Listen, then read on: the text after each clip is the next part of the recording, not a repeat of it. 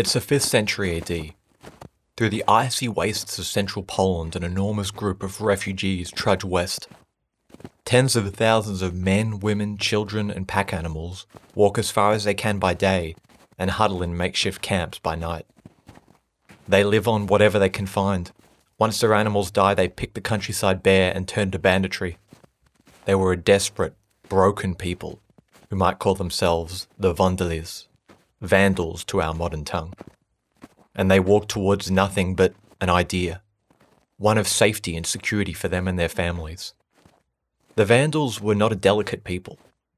The blonde-haired, blue-eyed warriors had long been sought as mercenaries in battles all across Europe. But the people, the things they were fleeing from, were like nothing anyone had ever seen. The Huns. Few who saw them lived to tell, but those that did spoke of monstrously ugly creatures, scarcely human, who spoke only in otherworldly grunts. They had no culture and no mercy. Stunted men who fought on horseback with such mastery it was as if beast and man were one. Their leader, Attila, cared nothing for ruling. Plunder and death was all he lived for. And so the Vandals marched towards the Roman Empire, the last bastion of safety from the apocalyptic hordes that pursued them. Among the band was a teenage boy. Scarcely old enough to swing a sword, he was short with blue eyes and long blonde hair, perhaps tied in a tight knot at one side, as was the custom. Walking was difficult for him, and he moved with a limp due to a fall from a horse. His name was Geiserik. Geiserik had watched family and friends fall throughout the journey, either by sword, by disease, or by the elements. He'd been forced to grow up, to man up, before his time.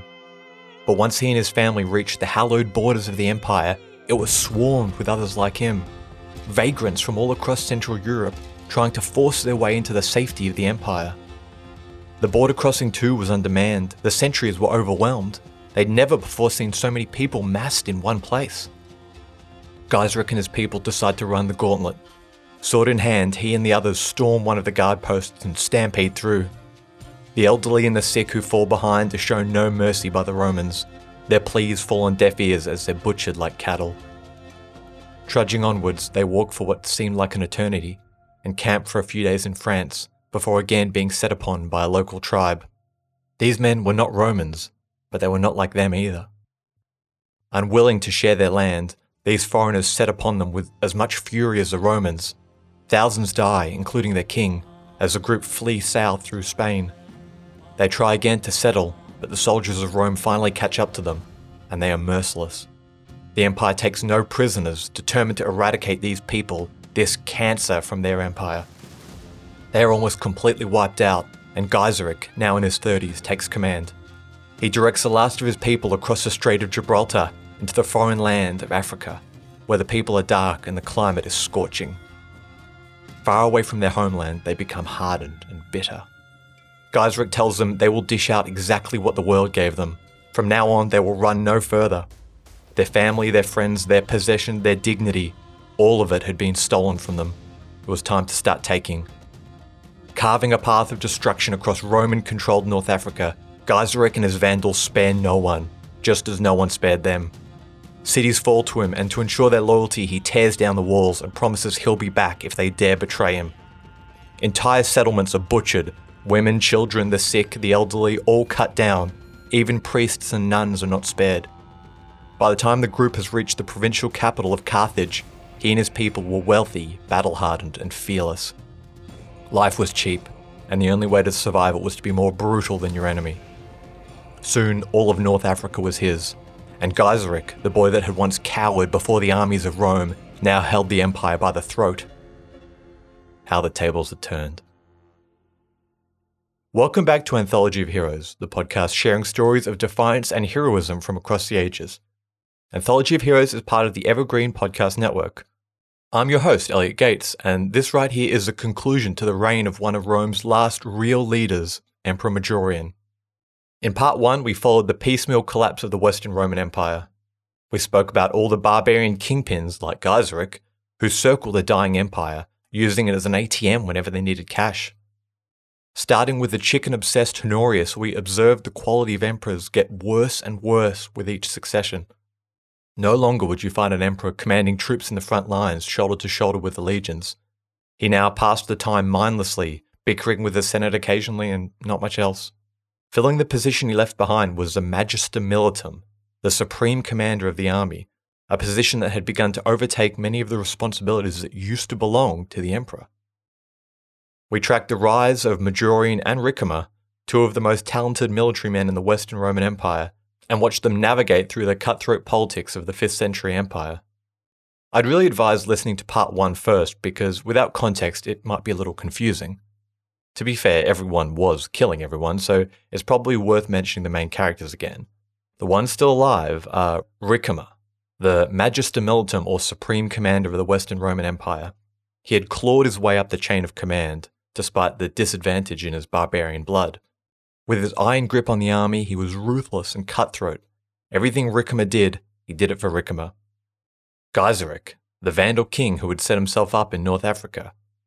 Cold, calculating, and deeply distrustful of the empire, he had transformed his little tribe from a wayward bunch of outcasts to an existential threat to Rome. He and his navy raided coastal cities constantly, took prisoners, and stole everything that wasn't nailed down. And finally, Majorian, the newly acclaimed emperor. From a military background and a Roman bloodline, he was around 35 years old. Brave and intelligent, he was a patriot. He had seen the empire brought low by decades of civil war and was rearing to get out there and fix it. The last episode ended with Majorian and Ricimer killing the unpopular Western Roman emperor and taking command of the government. Still with me? Alright, let's get into it. Majorian, Rome's Last Hope, Part 2, Twilight of an Empire.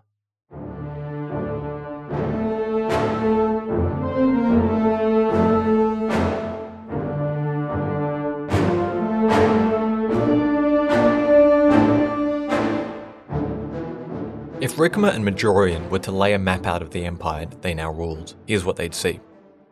First, the expansive territory of the Eastern Roman Empire. Wealthy and stable, it reached from Eastern Europe all the way down into Egypt, heading into Arabia. As for the Western Roman Empire, Italy, as in the Italian mainland today, was under their control, but only barely. Rome, their mother city, had been smashed to bits by Gaiseric's yearly raids, and all other coastal cities were just as vulnerable. Northern central France, or Gaul, was still holding on, though now cut off from the motherland by hostile tribes. Modern-day Austria and the Croatian coastline were so far safe, as well as a couple of Mediterranean islands. Apart from that, all other territory had been lost. Previous emperors had either consented to giving it away, or more likely they just weren't strong enough to defend them all. It was a bleak picture. The barbarians had dug in at their new homes. Some had been there for decades now. The Suevi people had taken northwest Spain, and the Visigoths had taken the rest of it, all the way into southern France. The Alemanni had settled down in western Germany and the Franks around Belgium. The Burgundians ruled the Swiss Alps, cutting the empire off from Gaul. The Ostrogoths were pushing down on the empire's Croatian holdings, and, we saved the worst for last, Gaiseric and his Vandals had taken the rich lands of North Africa, the greatest source of food for the empire, gone. The Roman world had been reduced to boundaries not seen since the conquests of Caesar 500-odd years ago. How on earth did it come to this, you might ask? Well, imagine you owned an apartment block, and what an apartment block it was. The walls were lined with marble, all the light fittings were made from gold, and statues lined all the hallways. You personally lived in the penthouse at the top, and all other apartment buildings were occupied by people who gave you a little bow when they passed you in the hallway. They called you sir, they paid their rent on time, and they agreed to join your security force to keep the block safe. Every so often, someone would knock at the door and ask if they could move in, and if you had a room, you'd agree. You'd tell the new guy, you can stay here only if you agree to these rules. You leave your guns at the door, you pay your rent on time, you show me respect, and you join the security force. This goes on for years, and things are going great, but some of your tenants begin to die off, and others start to fall behind on their rent. Soon, a bunch of shady-looking blokes start lurking around the entrance. One day, one of them comes to the door and says, hey, I want to move in. And you say, okay, well, the rules are you need to leave. And before you even finish your sentence, he says, yeah, and just brushes you off and walks in aside with a few of his buddies. You think to yourself, geez, I don't really like the look of them, but truth be told, you do need a few more bodies for the security forces, and you've got loads of spare rooms. Soon, more of these guys start showing up, and they're just hanging out in the lobby. You notice they've pulled down some of your nice gold light fittings and they're making a mess, pushing around your other tenants. When you approach them and tell them to get out, they say, "Make me." And all of a sudden, you notice how many of them there are. Your security force isn't strong enough to keep them out, and they're not paying rent anymore. Instead, they're saying to you, you need to pay them. More and more arrive, and the vacant units are now filled, so they start smashing down the doors of your other tenants and kicking them out. For the first time, you're in a lot of financial trouble. You can't afford the upkeep on the place anymore. Your security force is now using crappy old gear, and you need to start selling off some of your old statues. The new tenants practically own your block now, and all of your tenants are too destitute to pay you. With your back to the door of your penthouse, you close your eyes and just pray that they leave. But soon they're banging on your door demanding that you, the owner of the whole block, hand over your stuff too. After they've taken all your belongings and all your money, you leave your penthouse. You have no choice. It had too many windows, too many entrances, too difficult to protect. So you move into a one-bedroom flat in the corner of the building. It's dark and dirty with no windows, but it's hard to find. Every night you can hear the sounds of brawling from the hotel entrance. Another much larger gang is now trying to get in, and all you can do now is hope the squatters defend your ruined home. Now that metaphor was a long way of describing what had happened over the last few decades. Over and over, emperors had traded long-term stability for short-term peace. Every emperor knew that these unassimilated tribal groups within the borders was going to come back to haunt them, but whenever one of them showed up and crossed into Roman lands, the empire was always dealing with another more pressing crisis.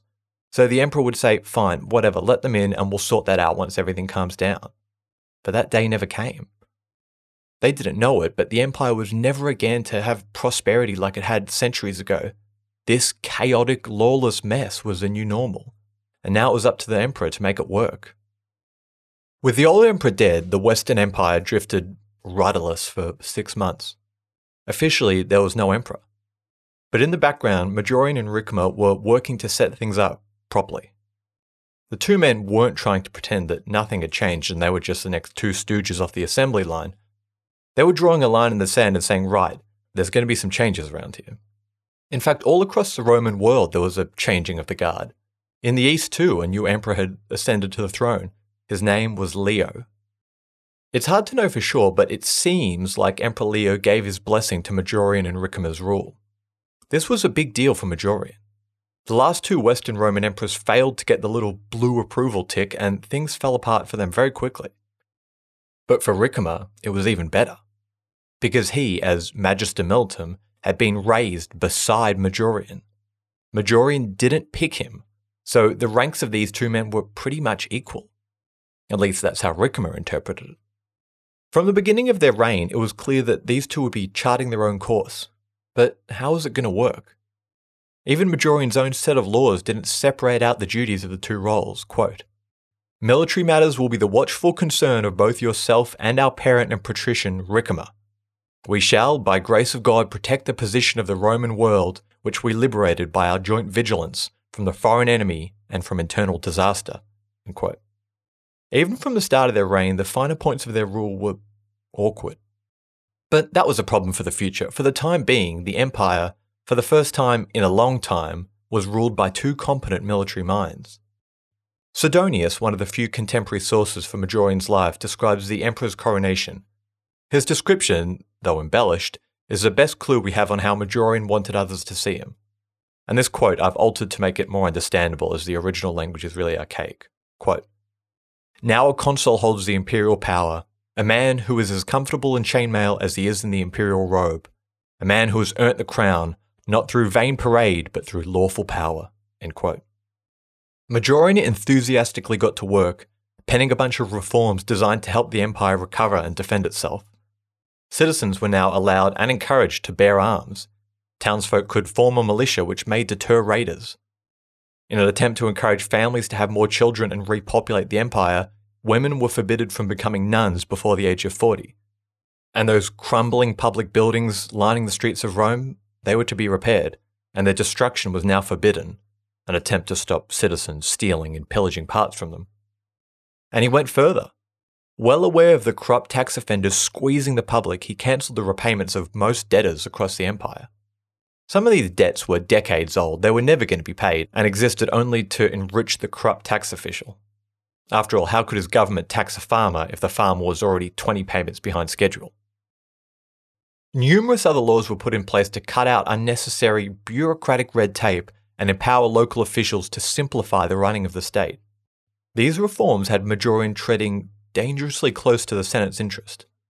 Because their farms took up most of the countryside, a new emperor wanting to strengthen the central government and extend his reach into the provinces could mean less money for them. Majorian was not some great reformer like Diocletian or Vespasian. He didn't have the money or authority to reshape the empire from the ground up. Instead, he pushed the boundaries as far as he thought he could without painting a target on his back. Reforms, changes, are essential for any entity to adapt to the current playing field. Remember, this is a 600-year-old empire. For comparison, the British Empire was around 400 years old, and the USA is around 250 years old. Imagine if the two of these refused to make any changes or adaptations. They'd fade away, wouldn't they? But he wasn't done yet. Majorian had watched the hatred brew against the last emperor that had marched his army of foreigners through the streets of Italy. His power base was Gaul, all his networks were there, and it was there he had men he could trust. But he knew the Senate wouldn't accept them. They were old money, and only Italian blood was good enough for them. So he shrewdly walked the middle ground, stacking his government with men of Gaul with family ties to Italy. Senators may grumble that these men were not true Romans, but at least they had some Roman blood.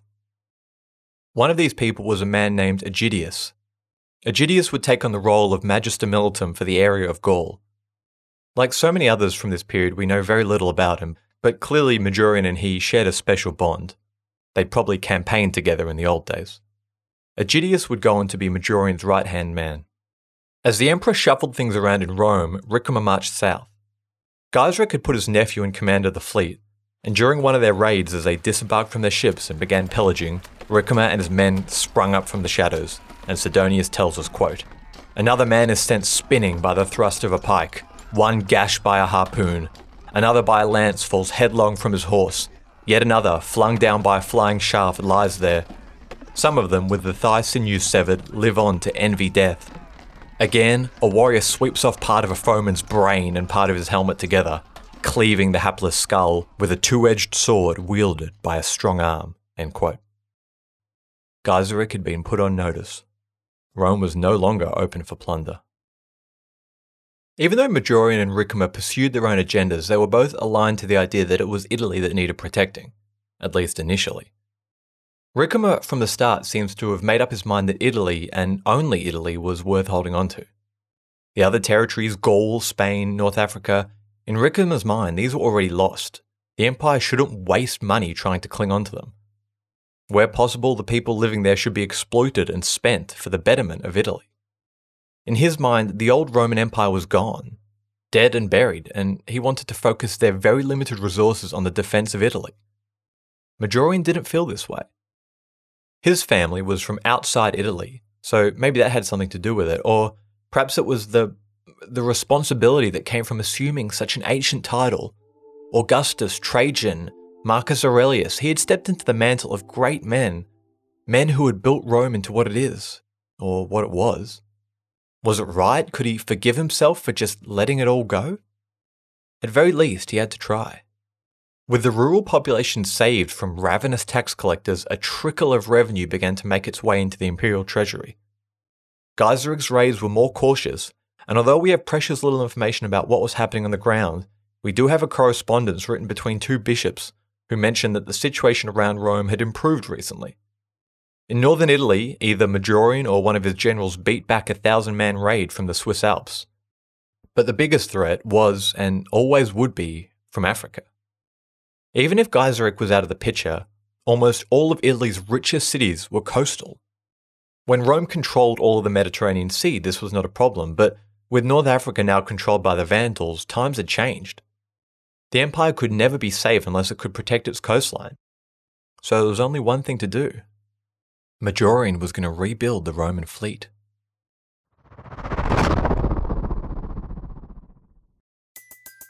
Everybody in your crew identifies as either Big Mac Burger, McNuggets, or McCrispy Sandwich. But you're the Filet-O-Fish Sandwich all day. That crispy fish, that savory tartar sauce, that melty cheese, that pillowy bun. Yeah, you get it. every time. And if you love the Filet-O-Fish, right now you can catch two of the classics you love for just $6. Limited time only. Price and participation may vary. Cannot be combined with any other offer. Single item at regular price. Ba-da-ba-ba-ba. The decision to spend the Empire's minuscule budget on a navy is an interesting one. Majorian was taking a huge gamble with this. If it worked, Rome could again rule the seas. It could project power back to its old coastal settlements around the Mediterranean. Trade would recover while Gaiseric and his barbarian cousins would be forced inland. But those were some big ifs. The Western Roman Empire had not been a serious power on the sea in 150 years. The rigging of ships and fighting at sea required a dedicated crew. Roman soldiers were hard to find these days, but sailors, good luck.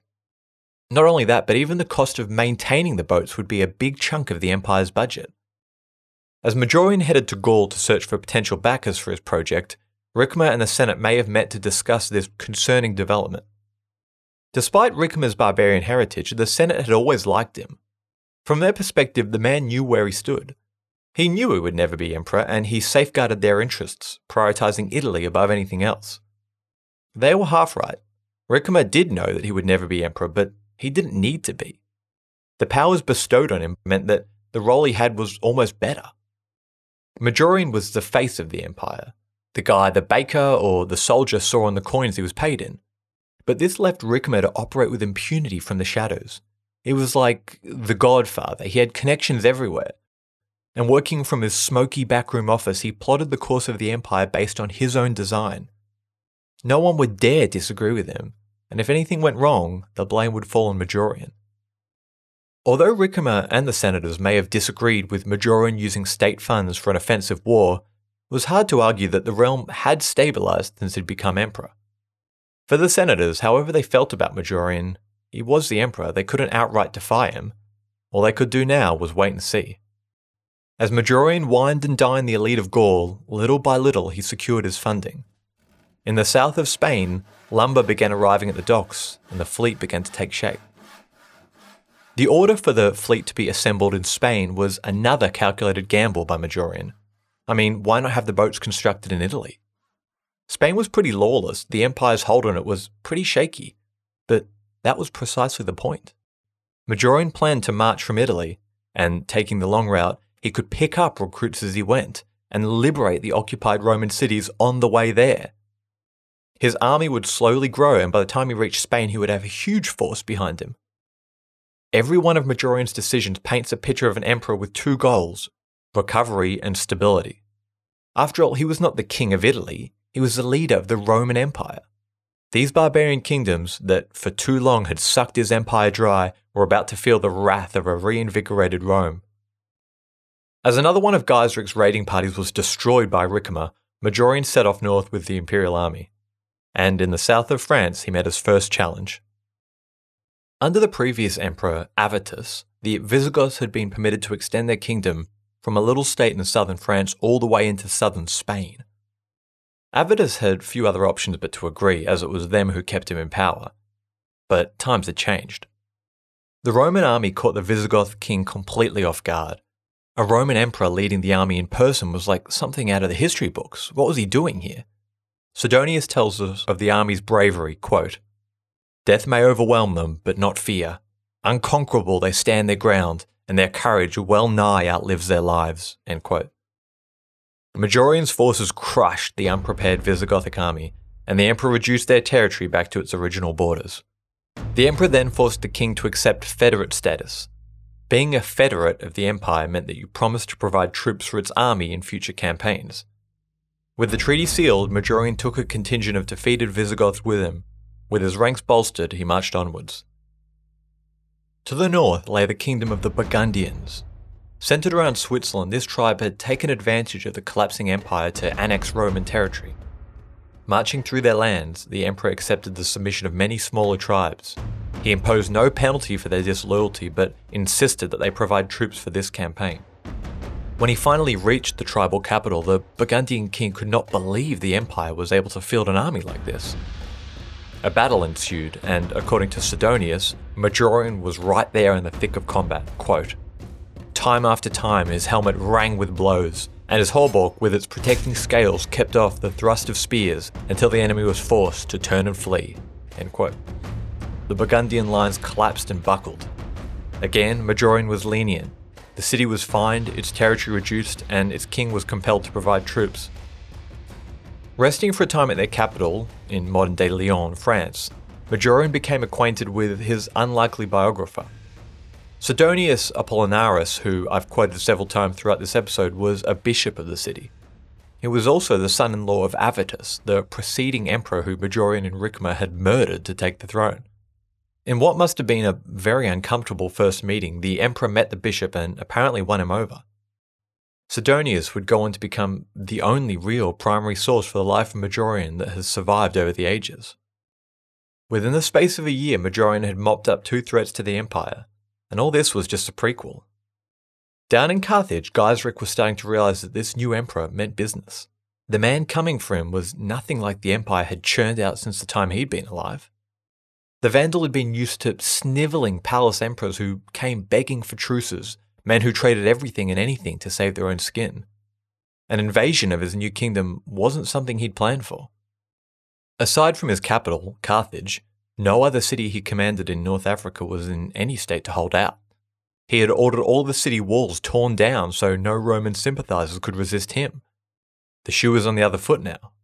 His cruelty had made him few friends in this foreign land, and it was only his reputation for victory that kept him safe on the throne.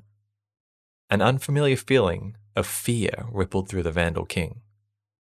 After quelling a minor mutiny in his ranks, Majorian marched south into Spain, where the final touches on his fleet were being made. Perhaps wishing to rid himself of troublemakers among his ranks, the emperor split his forces and sent the Visigoths to the northwest of Spain, the homeland of the Suevi people. This region, again, fell quickly, and with this victory, Majorian was theoretically in control of all of Spain again. As his army neared the coast, Procopius, writing about 100 years later, tells us this fascinating story.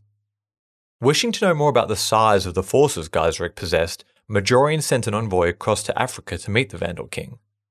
The 2 men meet, and Gaiseric does everything he can to try and intimidate and awe the envoy. But even with all the threats and bravado, the envoy remains unmoved. Because the envoy was actually Majorian himself. With his golden hair dyed black, he dressed himself up as a diplomat to see with his own eyes what kind of firepower he would soon be facing. So Gaiseric brings Majorian into this enormous armory, weapons lining the walls, and kind of says, "Yeah, we've got all this. Not bad, hey?" And as Majorian approaches the weapons to take a look, in the presence of such a great warrior, the weapons start to shake, and they begin to hum and sing. The room shakes a little, and the Vandal king freaks out. He runs outside and asks the guards if they felt that earthquake, but none did. Procopius is always good for stories like this, but there was some truth in the fear the Vandal king had for Majorian, because for the first time since he had conquered his kingdom, Gaiseric, the man who had sacked Rome and refused any offer of peace treaty, sent an offering to the emperor. We don't know what the offer was, but we do know Majorian rejected it. His invasion force was right there. They were ready to go. Only the gods knew when he could gather this many barbarian groups together again. Besides, what good was the word of Gaiseric? The man broke treaties whenever it suited him. The empire would never be safe while he still lived. With his offer rejected, Gaiseric goes nuclear. He tears down a ton of settlements around the coast, his own cities and villages torched just to make sure Majorian found no allies or food from the civilian population. He scrambled, and with every scrap of money he had hoarded over the years, he bribed spies, merchants, soldiers, traders, anyone with a lead that could help him get his head out of the noose. And at the 11th hour, he found someone.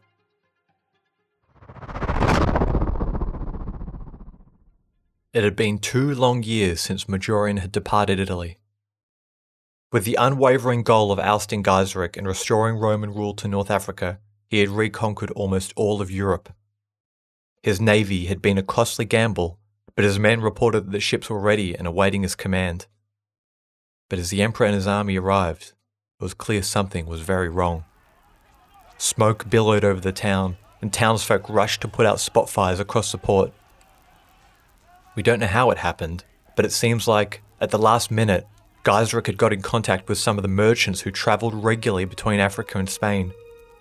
These merchants knew the docks well, and with their pockets lined with gold, told Gaiseric exactly where Majorian's ships would be docked. The men guarding them were bribed to look the other way, and in the dead of night, the Vandal king had pulled in at the docks, stolen the ships, and whatever he couldn't take was burnt. Half of Majorian's precious navy lay at the bottom of the harbour.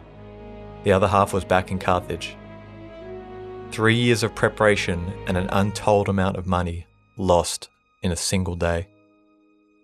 Majorian had no way of reaching Carthage. The invasion was off.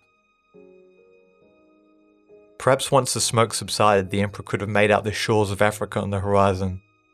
A mere 14 kilometres, 8 miles of water, was all that stood between him and his dream of reconquest. We know nothing about the treaty that Gaiseric sent to Majorian after this. A later Roman historian gives us just one word: shameful. It's highly likely that Majorian formally ceded the Roman provinces of Africa to Gaiseric. Perhaps he also had to pay him off. In return, he might have received the worthless promise from the Vandal king that he would stop raiding Italy. Majorian's career had been spin after spin on roulette, and finally he had landed on black. The Emperor disbanded his army. The barbarian groups were sent back home and reminded of the oaths that they had taken. His old friend Aegidius was also sent back to Gaul. His loyalty was never in question. The anticlimactic campaign was a disaster. Procopius, a big fan of Majorian, tries to pretend that the emperor actually died of disease, and that's why it was called off, but other sources prove this wasn't true. How did Majorian feel as he trudged back to Italy? Since he had become emperor, his focus had been on defeating Gaiseric and retaking Carthage. And now, at the last second, when he was so close, he'd fallen short. In spite of all this, Majorian had subdued Europe again. Despite the setback, the realm was significantly more stable than it had been when he departed. But in the 2 years he'd been gone, things had changed back in Rome. We don't know much about what Ricimer had been up to during the campaign, but it's clear that he'd built up his power base even more. And as Majorian reached the little commune of Tortona in northern Italy, he was ambushed. With his army dismissed, the emperor was vulnerable, but clearly he didn't think he was in any danger. Another mistake, and one that would prove to be his last. Majorian's handful of personal guards were easily outnumbered. He was abducted and forced to abdicate his position. A couple of days later, some say after being subjected to torture, Emperor Flavius Valerius Majorianus was marched down to the river Stafora and beheaded. He was 41 years old and had ruled the collapsing empire for just under 4 years.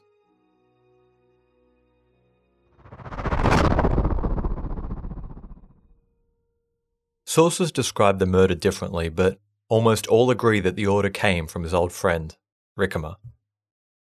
But why? An old theory thrown around is that Ricimer wanted a puppet emperor, and when Majorian began to march to his own drum, Ricimer had him murdered. But Majorian was always determined and headstrong with his own agenda. This wasn't something new. Ricimer knew what he was getting into himself partnering with Majorian. In fact, with Majorian defeated and returning to Italy with no army, Ricimer was perfectly positioned to impose his will over Majorian. The Magister Militum's flawless record meant the army stood behind him, and his closeness to the Senate meant that he also had law on his side. So this doesn't seem likely. There's a few that even finger Ricimer and not Gaiseric for the disaster with the fleet. With so few primary sources surviving from this period, we'll probably never know for sure. But as they say, the simplest explanation is often the correct one. I think it's likely that Ricimer had always intended to do away with Majorian, and that from the time the two were raised up together, Ricimer had always viewed the partnership as temporary. He left Majorian alone to undertake these risky ventures outside Italy, while he kept close to the real power, the Senate and the army. Then, once the African invasion fell apart, he just seized the moment.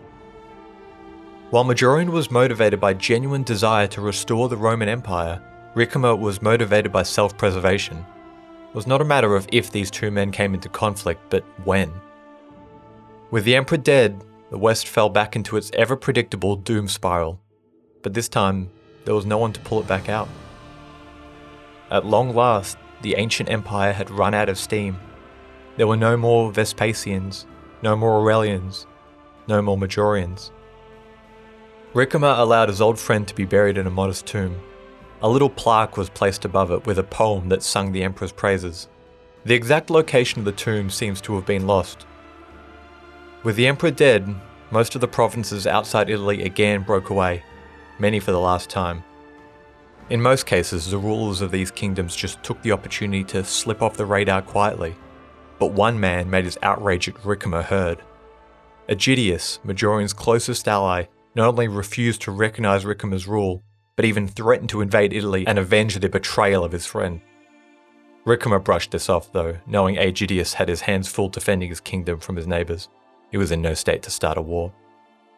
Ricimer doubled down on his Italo-centric kingdom and made no serious efforts to regain old territory outside the mainland. He waited around 3 months before raising himself a true puppet emperor who would follow his orders without question. Severus III ruled for about 4 years before dying, either from natural causes or because Ricimer just got bored of him. After him came Anthemius. Raised by the Eastern Emperor, Anthemius rebuffed Ricimer and the two men fought openly. But even with the support of the powerful Eastern court, Ricimer was too entrenched in the system. He was the Western Roman Empire. And when Anthemius wouldn't take any of his crap, he called in his barbarian buddies, and soon another emperor lay dead at the hand of Ricimer. The grizzled barbarian fought zealously to keep himself in power, at any costs. And there were costs. Gaiseric proved just how much his word was worth by breaking the treaty he had made with Majorian and again raiding Italy.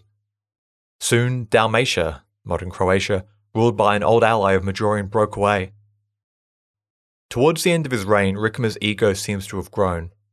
Though evidence from this period is scarce, a few bronze weights, used for changing money, have been dug up bearing Ricimer's monogram.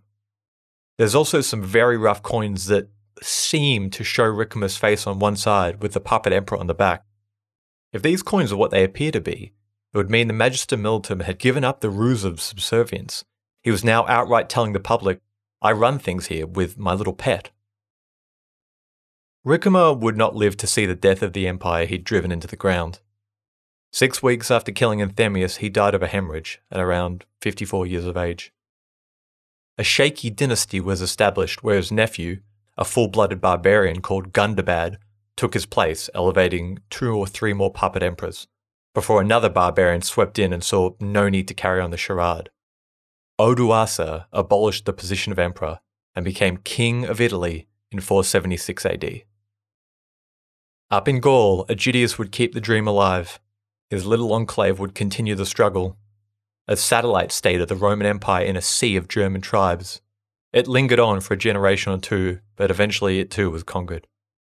The Western Roman Empire was no more. History has not been kind to Majorian. Too often he's grouped in with all these other puppet emperors, credited as just another one of Ricimer's lackeys.